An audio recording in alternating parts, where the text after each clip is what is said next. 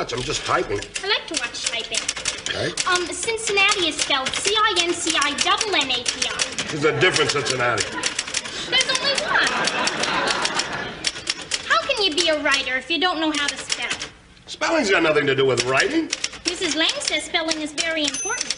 Well, you tell Mrs. Lang it's impossible to spell and write at the same time. Charlie Brown, it's true. I recognize your frailties, your weaknesses. You need me to point out your faults, Charlie Brown. It's for your own good. Besides, I can do it for you better than anyone else. My system is unique.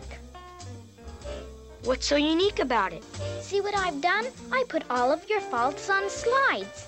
We're going to project your faults onto a screen. Good grief. Oh, hi, Peter. Hi, Lucy. Happy birthday. Thank you. Margie, Peter's here. Did you have to do that? Hi, Peter. How are you? Where's Jan? Oh. Okay, everybody. Here's my sister, the new Jan Brady. Hi there. Happy birthday, Lucy. Hi, Margie. Hi. Jan, that's terrific. Thanks. That's the funniest joke you've ever played.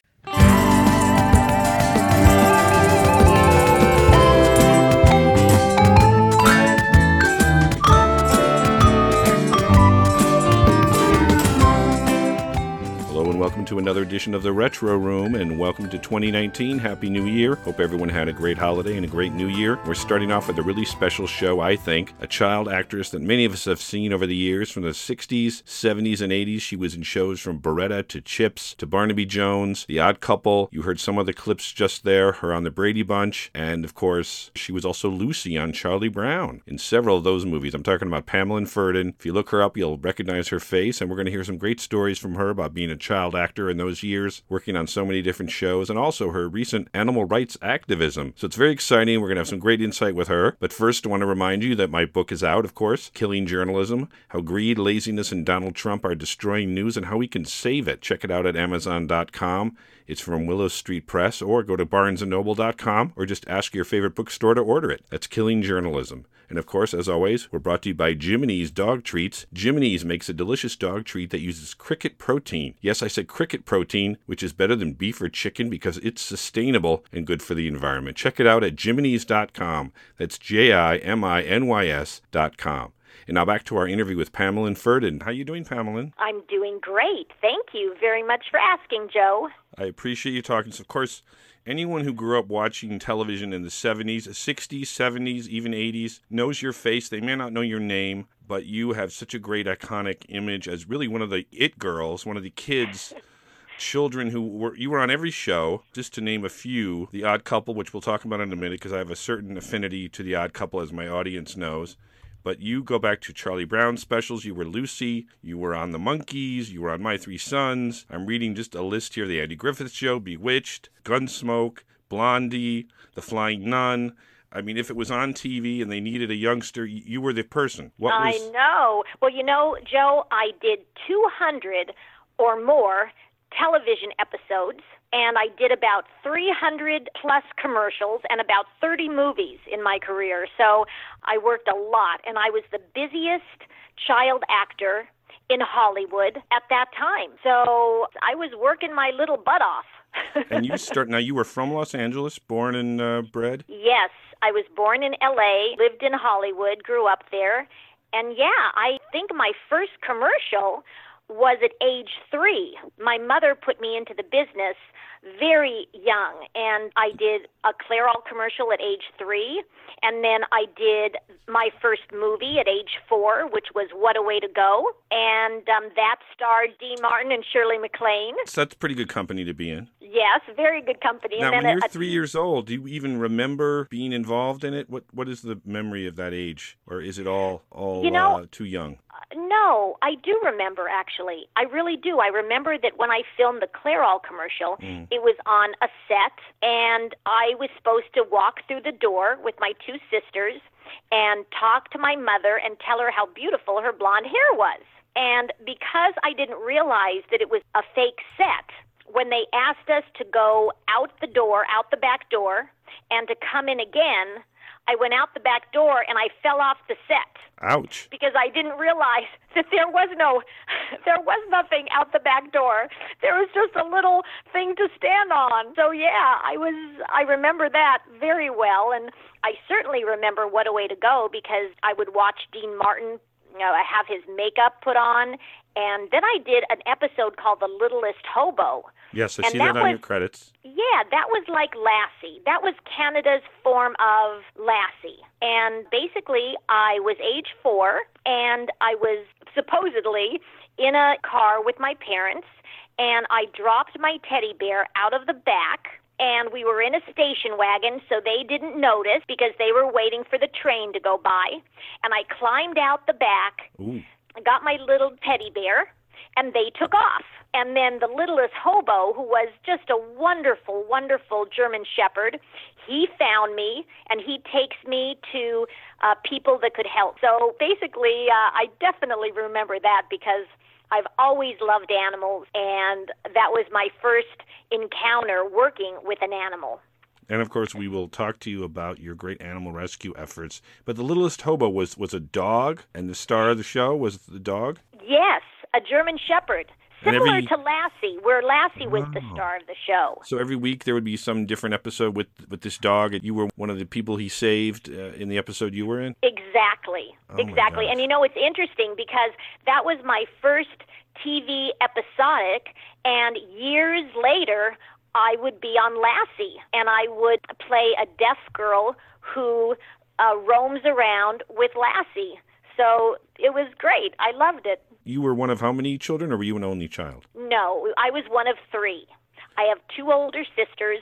One is 8 years and one is 7 years older. So actually, I kind of was raised as an only child because they were so much older. They were basically doing their thing, living a normal life, and I was living this television life. And, it was fun in many, many ways. And it was difficult in many, many ways and challenging. Did your older siblings ever get into the business, or did your parents try to put them in, or what prompted your mom to take you in for the auditions? Well, yes. My 2 older sisters did some episodics, but not very many.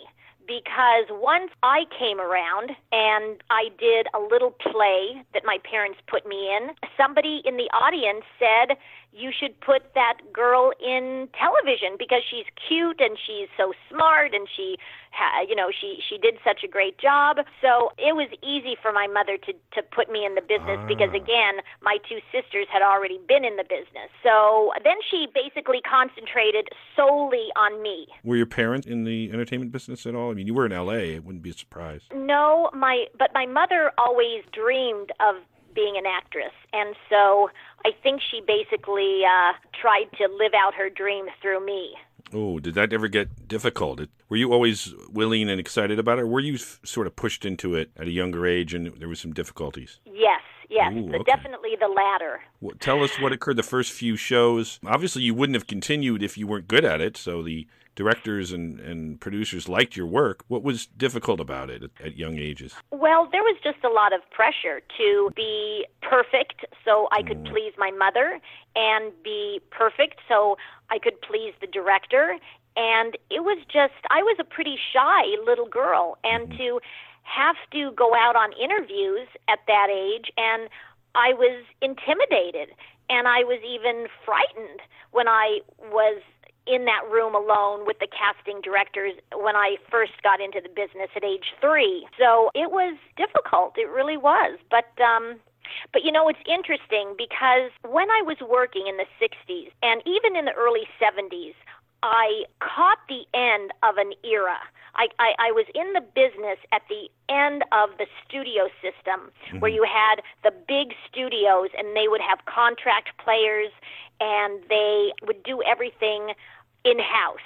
And that was really fun because you would go to the commissary, and I don't even think they have commissaries anymore, but they would have these big, huge, lavish commissaries, and all the producers and directors and actors would go there for lunch. And so I would go into the commissary for lunch, and I would pass people like Lucille Ball and Dick Van Dyke, and Jack Benny and Bing Crosby, and I worked with those people, and so it was the end of that era. And then after that, it just changed when I was about probably 15, where they started all these different private production companies, and it just wasn't as fun. The actors would eat in their RVs, and nobody really went to the commissary. It wasn't as formal, and I'm glad I got a taste of it before it ended. Wow, that's interesting. And you were never on a long-term series as a main player. You played on a lot of shows and had a lot of different parts, some recurring, like Edna on The Odd Couple, and I'm seeing a few other shows on your long list here that you would return. Was that more fun or less fun? Would you have liked to have been on a series and kind of kept going as more of a regular, or was it fun to kind of jump around and get to do so many different things and, in essence, get to be seen probably by more people? Well, actually, I did the Pamelyn show.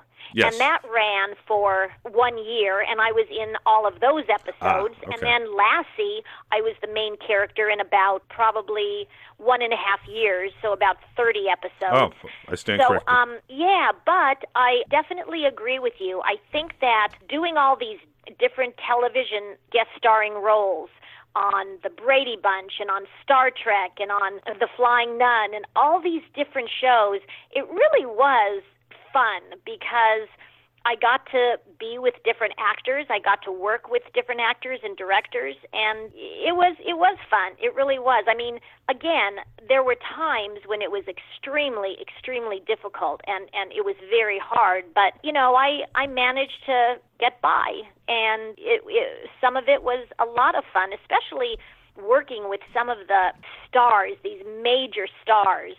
And it was pretty exciting. Now, how was the treatment of you as a child? Obviously, you're 5, 6, 7, 8 years old in the early years. Were you paid well, and were you protected in getting the payments that some parents absconded with from their children in other places? And were you also getting residuals? Because I would imagine you're on some show somewhere often enough, many times a week. Your face is appearing somewhere. How does all that work, or did it work at the time? Well, that was something that how do I say this? That was something that was very difficult for me because, I think financially, my parents could have handled it better. Let's just say that. Are your parents still with us, and are you in good relations with them? Well, I am and I'm not, so I'll just leave it I don't know. I'll just leave it at that. But you're okay. That's a good thing. You Yeah. survived, and as you know, many child actors end up in bad shape, whether emotionally or drug-wise, or even loss of life or jail. You seem to have come through it well. What do you think it was? Was it just you knew how to handle it, or you just worked with good people, or did you ever have a downtime that you had to sort of struggle through to get from child to adult? Yes, it was definitely hard for me to go from child actor to a teenage actor because in those days, again, it was in the 70s when, unfortunately for me, the types of episodes being filmed at that time were very kind of raunchy in a way. Ooh. And I didn't want to play the part of a drug addict, or I didn't want to play the part of a young prostitute. And so I really just wanted to stick to wholesome roles because that was me. I mean, I just, for some reason, and I don't know why, but I was just always very wholesome, and that's what I like. And so that's one of the reasons I eventually got out of the business because I didn't want to do nude scenes. I didn't want to do anything like that. And a lot of the parts, a lot of the movies in those days wanted a nude scene, and I just couldn't do that. So it was really hard making that transition. And I did make it when I did Space Academy, which was a children's show that incorporated all the things that Star Trek had.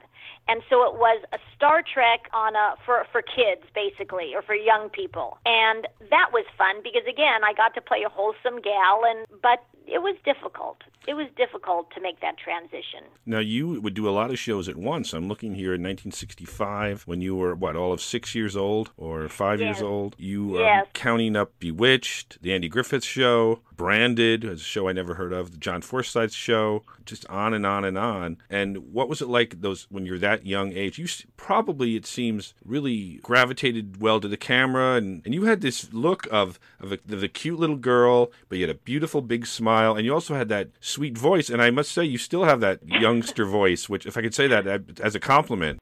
Well, it's funny you say that, because when I played the voice of Lucy, Lucy Van Pelt, actually, that was her full name, Lucy Van Pelt. And when Charles Schultz picked my voice out of 50 little girls that basically auditioned for the role, he loved my voice for Lucy.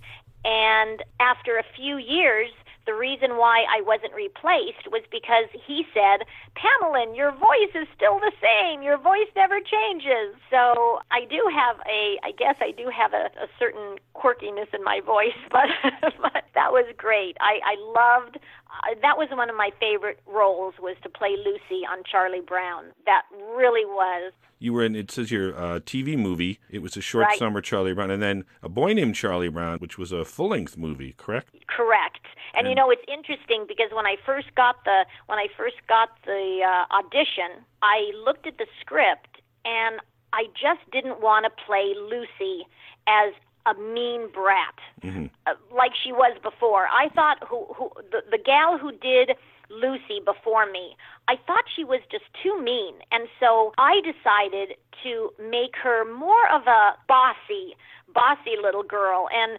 frustrated with Charlie Brown rather than just straight, mean, and nasty. And Charles Schultz thought that was great. He actually liked that interpretation. So out of 50 little girls, I got the part. And you had also had some acting experience at that time. And it says here you came back in another TV movie, 1971, Play It Again, Charlie Brown. Yes. So you played many Lucy voices, but I know that Boy Named Charlie Brown was really the famous movie that came from a Broadway show that really put Charlie Brown on a bigger level than just the TV specials, because it was a full-length film, and a very touching one about him going on the spelling bee, and Lucy's trying to help him, and then Linus goes with him. And it wasn't all sort of sad for Charlie Brown, because a lot of the TV specials I thought were very sad, especially the Halloween one, which I was talking to someone about recently, where all he gets is rocks in his Halloween can. I thought that was so mean. But at least in the movie that you were in, or the Boy Named Charlie Brown, one of the movies, he gets this great chance to win, and he doesn't win, but he does very well and gets some positive reinforcement. But Lucy was such a strong character, and again, your voice, as I believe I would agree with Charles Schultz, that you have that voice that really wasn't a fake voice, because that was your real voice, right? Right, yeah. I didn't even know how to do any other voices than my own. And I did a lot of voiceovers. I did not only Lucy, I played Fern in Charlotte's Web, which is just an absolutely beautiful movie, and starred Debbie Reynolds and Henry Gibson and Paul Lynde and Agnes Moorehead. So I was working with this incredible cast, and Fern, basically, she's a little girl, and she lives on a farm, and her father was taking an axe and going to kill the runt, the pig, the runt of the litter of pigs. And Fern says, Daddy, please don't kill him. If I was a runt, would you have killed me? Here are the eggs, Mama. Thank you, Fern. What's Papa gonna do with that axe? Some pigs were born last night. What does he need an axe for? One of the pigs was a runt, so your father has to do away with it. Do away with it? You mean kill it? Well, yes. Just because it's smaller than the others? Don't yell, Fern. The pig would probably die anyway. Papa! Papa! Papa, stop! Don't kill it! It's unfair! Fern, you will have to learn to control yourself. Control myself? This is a matter of life and death. And you talk about controlling myself. Now, Fern, I know more about raising pigs than you do. A weakling makes trouble. Now, run along. But it's unfair. If I had been very small, would you have killed me? Oh, certainly not. A little girl is one thing, a runty pig is another. I don't see any difference. So he didn't kill Wilbur, and I and Wilbur, we were pals, and it was a great experience because in those days they put all the actors together. So we were all lined up at Hanna-Barbera, and we recorded together. So there were about probably 13 people in the recording room together.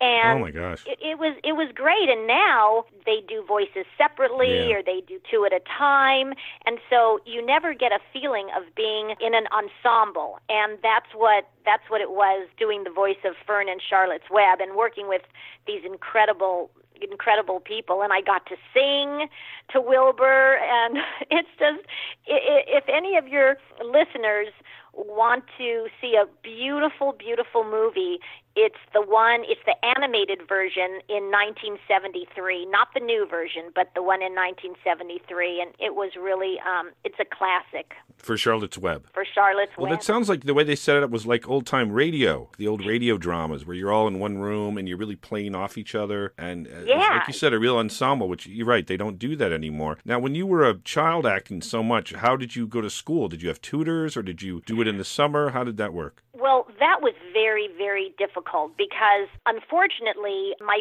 parents wanted me to go to public school for whatever the reason, and I really should have been at Hollywood Professional School because Hollywood Professional School was a school where all the kids in the business went. And so the teachers knew how to give them assignments when they were working. All the kids knew about each other and acting. But unfortunately, I went to schools where the kids would make fun of me. They would just be really, really mean. And the teachers didn't know how to give an assignment when I was in and out all the time. So it was just a very, very bad experience. And I shed a lot of tears. Let's just say that. How would they treat you bad? I would think you'd be the star of the school and the most famous person, and everyone would be sort of excited to talk to you about being on TV. Well, you would think. Yeah. But when you're young, I guess, and you have this student, a fellow student, go back and forth. They're away for 2 weeks, and then they're back for a week, and then they're away for 4 weeks, and then I'm back for a few days. I think they were just either intimidated or they just couldn't get close to me. And so, it was difficult. I remember on Valentine's Day when I was in about, first grade, the teacher gave an assignment for everybody to make little hearts. Right. For other students in the room. And I was the only student that didn't get any. Oh my gosh. So it wasn't easy, I'll tell you. But, I did the best I could with my circumstances. Now, when you're acting so much as a child, and again, we're talking to Pamelyn Ferdin, child actor, legend, I think. And again, as I say, if you don't know her name, you know her face, go look it up and you'll say, oh yes, she was in this and that and the other thing. But did you ever take any real acting lessons, or were you so busy actually performing that you didn't really need to take the lessons or have time? No, I was very busy performing, so I didn't take any lessons. It wasn't until I was about maybe 16 or 17 that I went to a class, and it was Lee Strasberg, sure, who very is famous, this very famous acting coach. Yes, the method acting coach. Al Pacino, Dustin Hoffman, all these actors thought the world of him. And I went to his class, and I was the youngest student he ever accepted. So I was about 16. And I didn't last very long because he had us, he would give these assignments. And one of the assignments was being a cookie that was cooked in the oven. Oh, wow. And I just thought that was I didn't know how that had anything to do with a role in the business. And then he also had us, this is the one that really cinched the deal, and I never went back again, was he had the students act like they were on a hot, hot beach. And these actors would go up, or these students, I should say, would go up and start taking their clothes off because they were so hot. Oh, my gosh. And I said, oh, my God, this is not for me. So I left and never came back, and I don't think I'm any worse for it. Yeah, I think you probably could have taught the class. You're more experienced than most of them.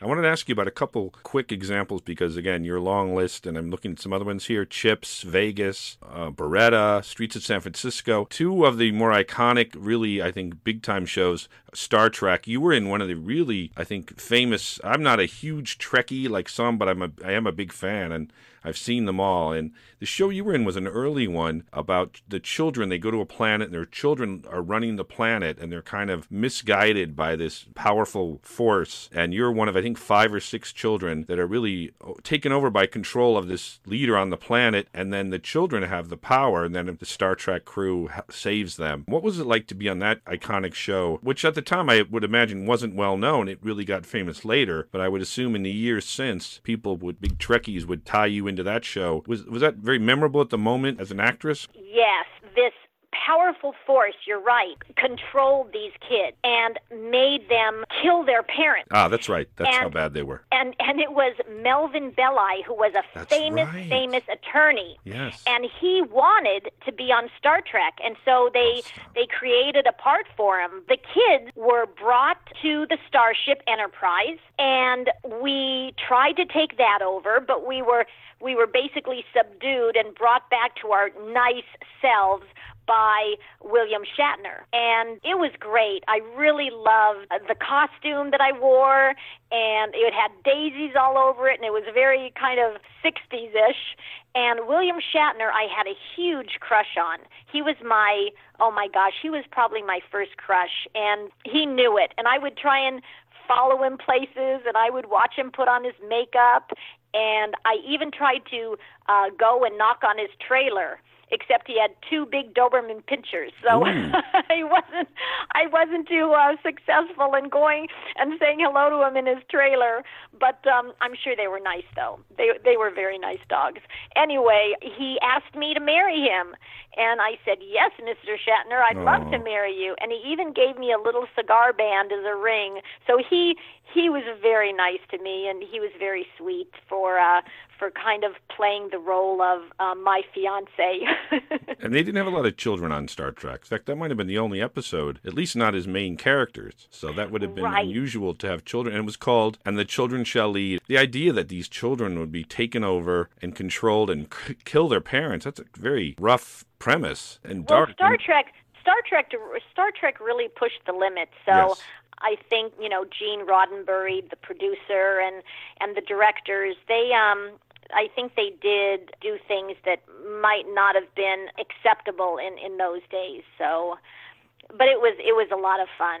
It was also a very intelligent show, I thought, where they had some very, very smart premise. It didn't play off of special effects and things, because the special effects back then probably weren't that great for the first part, but they had very intelligent political issues and control, and even some racial things they got into. And I think it had the first interracial kiss, which at the time was very, and again, to have children be this menacing was very creative. And was it fun there for you to work with these did you know any of the other actors who were on with you or stayed in touch with them after, or did you kind of all come and go?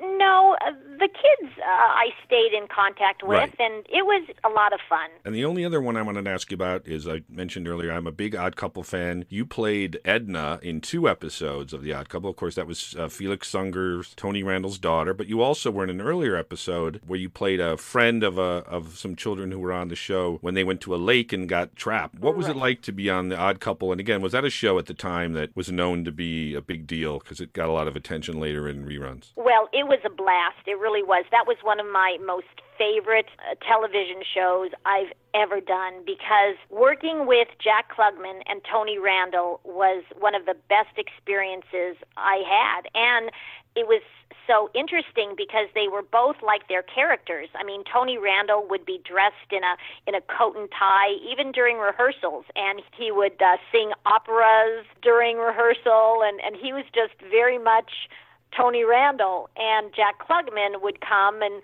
he would be in jeans and a sweatshirt, and he would bring bagels to the set. And so their characters were very, very like themselves, and it was a lot of fun. I learned a lot. I felt very close to Tony Randall. He treated me like a daughter, and I really, really wanted to stay as his daughter, but I got the Paul Lynde show. So I basically wanted to stay as Tony Randall's daughter, even though I was only in a few episodes, and even though I only had a reoccurring part.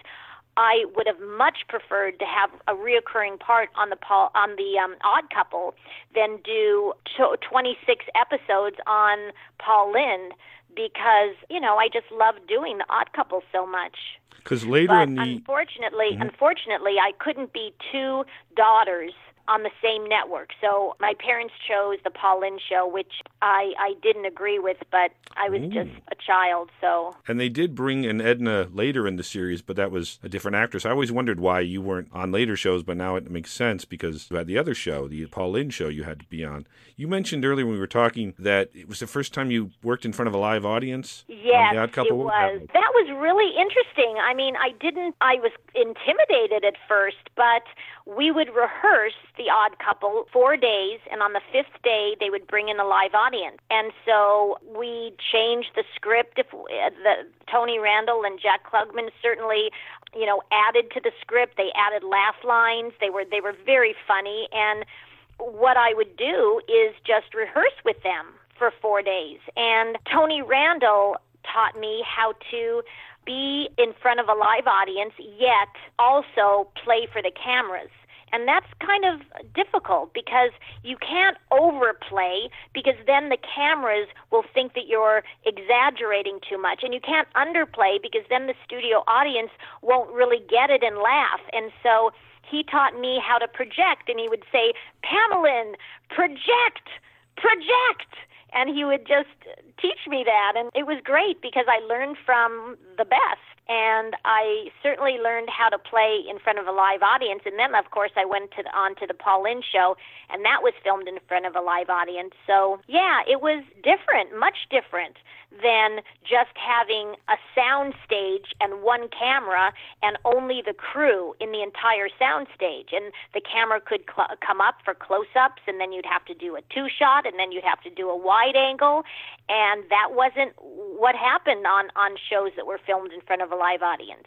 Now, of all the shows you were on as guest in all those years, the 60s, 70s, what was the most fun episodes or show to be on, and what was the least fun? I would say The Odd Couple was one of the most fun. Star Trek was one of the most fun. The Flying Nun was one of the most fun. Oh, I could say a bunch, and I would say the least fun was definitely the Paul Lynde show. Oh, I'm so sorry, because you were on that so long. I know. That was very tough on you. Yes. It was a very difficult series to work on because Paul Lynde wasn't in a good place, and so he wasn't funny off camera, and he was very serious off camera. And I think that, you know, it just never felt right, and I think that's why obviously it was canceled after a year. But I really missed The Odd Couple. And did you ever stay in touch with Tony Randall or Jack Klugman in years after, or run across You know, them?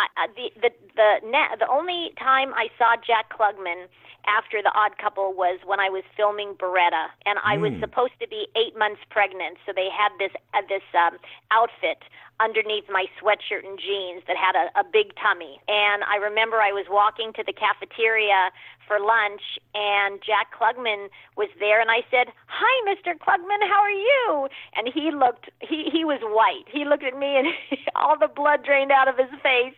And I said, "Mr. Klugman, I'm not pregnant. This is just for Beretta." So that was the last time I saw him. Oh, that's so fun. And then I saw in your acting credits up through about 1982, and then you took a long break. Did you just want to get out of acting then? What occurred, and how old were you then, maybe in 82, 83? I guess a teenager, older teenager? Yeah. Well, I worked until I was about, I would say, 19, 20. Okay. And yeah, then I got out of the business, and I became a nurse. And I went to nursing school because I wanted to help people, and I wanted to be with normal kids. And I had never been around normal kids. I never had friends. I never had close friends. growing up because I was working so much. So when I got the chance to go to nursing school, I took it, and I had a great time. And then, of course, the most proud thing that I've ever done was to be an animal rights activist. That's right, and we're going to ask you about that. I just want to ask you, though, with all the schooling you did, where did you end up graduating high school, and then did you finish nursing, and were you a working nurse as well? Yeah. I graduated from USC County Medical Center as a nurse, and then I went on to Harvard UCLA to their trauma department as an emergency room nurse. Oh, my gosh.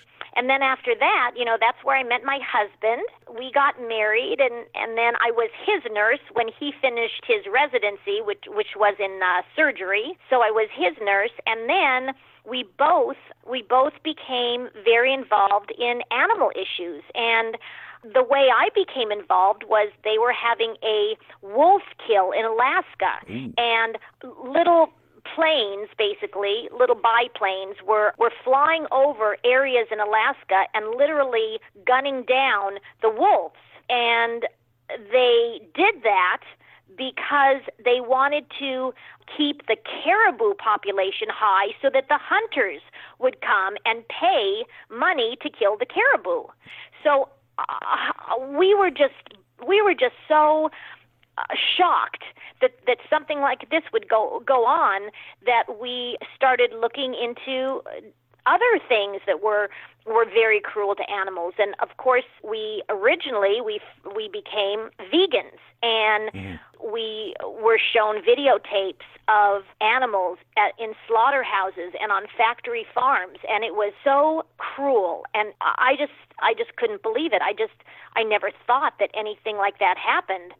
Taking chickens and debeaking them, cutting off their beaks, because they were in such close confinement, they would end up pecking at each other, and so they would sear off their beaks, and some of them couldn't even eat after that, and so they starved to death. And just the dairy cows that would be hooked up to these horrible machines and made to give milk for their entire short lives, and then be carted off to the slaughterhouse after that.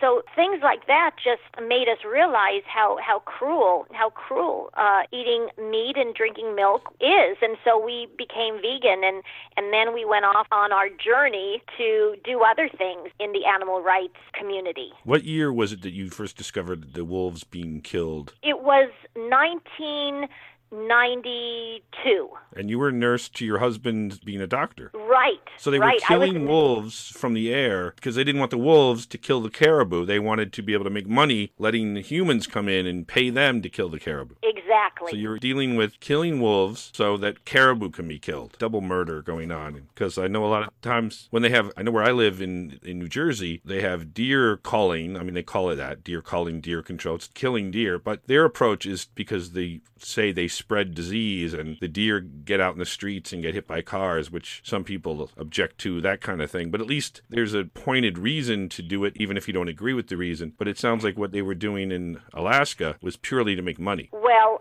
yes. And I would basically argue that deer don't carry diseases that would kill people. I mean, I believe that humans carry diseases that would kill other humans. Well, we basically we went to a deer kill, and we tried to get some of the hunters to not kill the deer. And I followed one of the hunters, asking him and begging him not to kill a deer. And right in front of me, a beautiful female deer walked towards a pine tree, and he turned around and just shot her at point-blank range. And it was so horrific, because then a little fawn, her little fawn, followed the mother deer as the hunter was pulling her through the snow up to the street to load her into the car, to load her dead body, and the little fawn was tagging along. And then he threw things at the poor little fawn to make the fawn go away. And I'm sure the fawn died because he needed his mother. So he basically killed 2 deer in one, and it was just horrific. And now, now they say that they had to kill the deer because of the deer population was getting too big, but they don't realize that deer control their own population. If there's not enough to eat, then they don't have babies. And so it's a ridiculous argument. They just want to kill deer. I mean, that's the only reason. And so that was a very terrible but eye-opening experience. Now, where can people find out more about your animal efforts? I know you have a website, PamelynFerdin.com. You also have a Facebook page? Yes, Facebook.com/Pamelyn Ferdin. What are the areas that you're involved in now, specifically involving the different animal rights? Sounds like you do a lot of different things. Yes, but what I do is I volunteer. I volunteer at city shelters. Oh. And I try and educate the public to please, instead of buying a dog or a cat, rescue a dog or a cat at the city shelter, because they kill them in 3 days. These wonderful dogs that come in, or the cats, are just killed, and they only have 3 days. So if people started going and adopting from city shelters, they really, truly are saving a life. And I talk about this in my book that's coming out in 2019. Yes, we want to make sure to talk about that. Tell us about the book. Yeah, I have a book that I think is, I hate to toot my own horn, but it is great. It really is. I don't think you're tooting your horn. I think that's fine. There's plenty to toot. It talks about my life in the business. It talks about my personal life. It talks about the struggles that I've gone through, and then it talks about all the actors I've met and different stories about the actors I've worked with, and then it goes into my nursing school and then animal rights, and it was a wonderful journey to write this, because people are going to be, I think, surprised when they read this book. Ooh, what's the title and when is it coming out? It's coming out in 2019, and right now we are working on a title. But if people go to either my website or follow me, which I'd love, on Facebook.com/Pamelyn Ferdin, they will definitely know what the name is and when exactly it's coming out. Yes, and there's a great photo of you on your Facebook page as a little girl on the director's chair with Pamelyn Ferdin on the back, which is such a great testament. And I'm noticing as we're taping this, today is Edna Ugner's birthday. So you are keeping up with your old categories very nicely. On the Facebook page, it has a picture of me and Tony Randall and the Jack birthday Klugman. party. Right. Did they mention in the episode what the date was, or is that when it aired, or? That was when it aired. Ah, so we'll assume that's her birthday. Why not? Why It was not? her birthday on the show when they had the clown who was sort of a sneaky clown, came into her birthday party, and it was raining, and Tony Randall's character, Felix, is trying to have a nice birthday for her, and all these things go wrong, but as happens on The Odd Couple, in the end, it was a happy ending, and she was 10 years old. So how old were you when you played her in that episode? I was 10 years old. 10 years old. So that was accurate casting, which doesn't always occur in Hollywood. Oh, no. No? I take that back. I was actually 12 years old. But you had to be 10. Yes. So that was... Well, I looked young anyway, yes, because remember, I'm very petite, and so I played a lot of younger roles. What do you remember about that specific episode? Anything that was surprising or behind-the-scenes tidbits of how it occurred? I just thought it was hysterical to go into Jack Klugman's room, and I just had a blast with Tony Randall, and he really did treat me like a daughter. He really, truly, we really blended together. We played off of each other like I've never played off any other actor. We just had a connection, this symbiosis that we had, and so I thought it was hysterical, the whole episode, and so it was wonderful, and I really wish I had done more, but like I said, the Paul Lynde show came around. I was going to be 13 out of 13 episodes, and so my parents chose that, and I really begged them to let me stay on the on the Odd Couple, but anyway, so it sounds like a lot of this will be in your book. People, when should they look for it? Do you have any more of a date in mind, or is it still sometime in the new year? It's It's coming out definitely in 2019. But again, if you wanna know when it's coming out, follow me on Facebook. Absolutely, and I'll tell everyone, follow you on Facebook. Are you on Twitter? Not on Twitter, but I have a website, www.pamelynferdin.com, and my Facebook page. Not Twitter. So everyone not yet. Keep up with those, and we'll keep the information coming. Anything else you want to say on the animal rescue front? Because it's great work that you're doing in terms of what people should find out. On my Facebook page, right.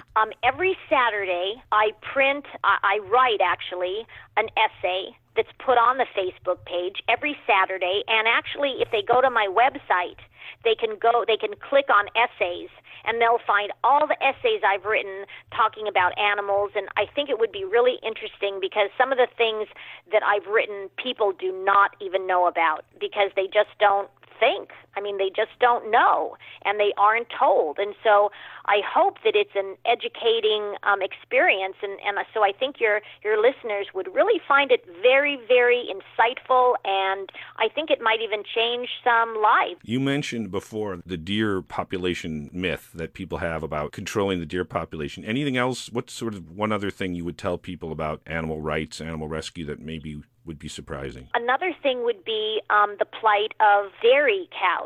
And people don't understand that in order for a dairy cow to give milk, right, she has to be pregnant. I mean, that's the only way a cow and a human gives milk, when they're pregnant and they have babies.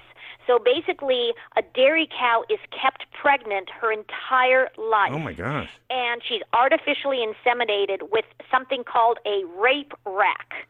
And it's a horrible machine that basically artificially inseminates her every time she's at the end of her cycle of giving milk, and she gets pregnant again. And, you know, her babies, the female babies of dairy cows, go into, again, the dairy industry. And the male offspring, which I don't think people know at all about, but the male offspring go to make veal. And they're taken away from their mothers when their umbilical cords are still hanging. And you can see in the videos how they move for each other, and they cry out for each other.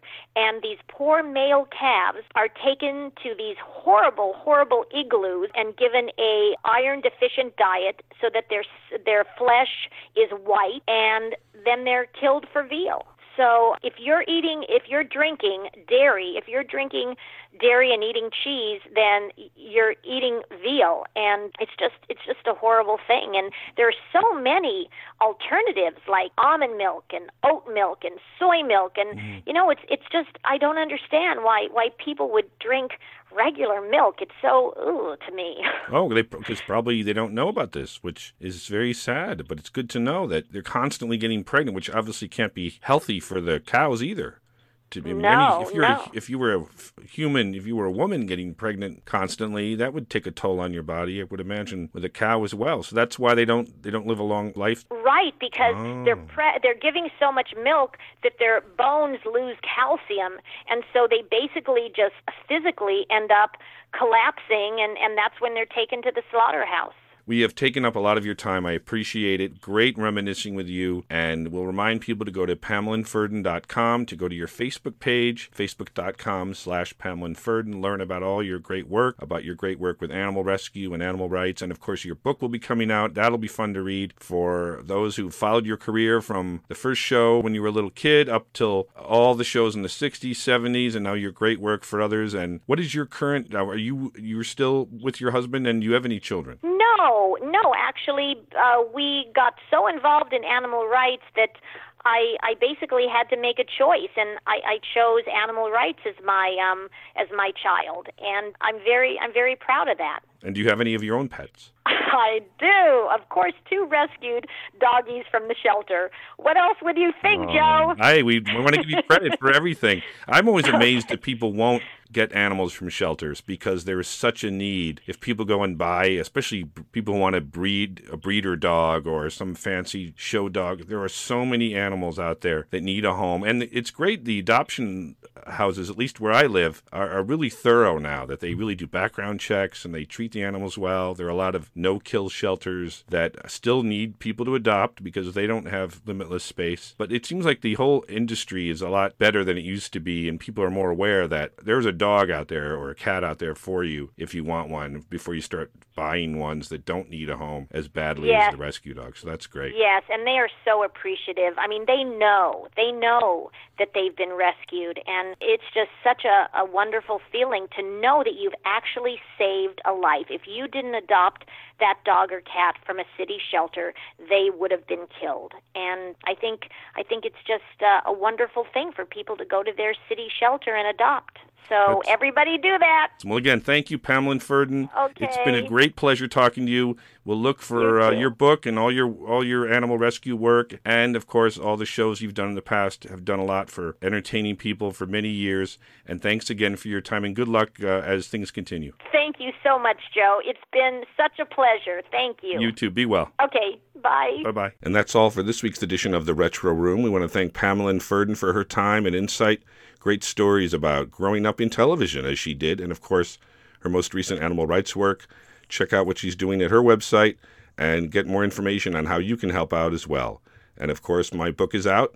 That's Killing Journalism, How Greed, Laziness, and Donald Trump Are Destroying News, and How We Can Save It, at Amazon.com through Willow Street Press, or ask your local bookstore to order it. Get more information on it at my website, joestrupp.com. And of course, our sponsor, as always, is Jiminy's. Jiminy's Dog Treats are cricket protein, hypoallergenic, humane, nutritious, and delicious, and fights climate change. Reduce your carbon paw print with Jiminy's at jiminys.com. That's JIMINYS.com. And thanks again for tuning in to the Retro Room. We'll be back next time with another edition. Until then, have a nice day.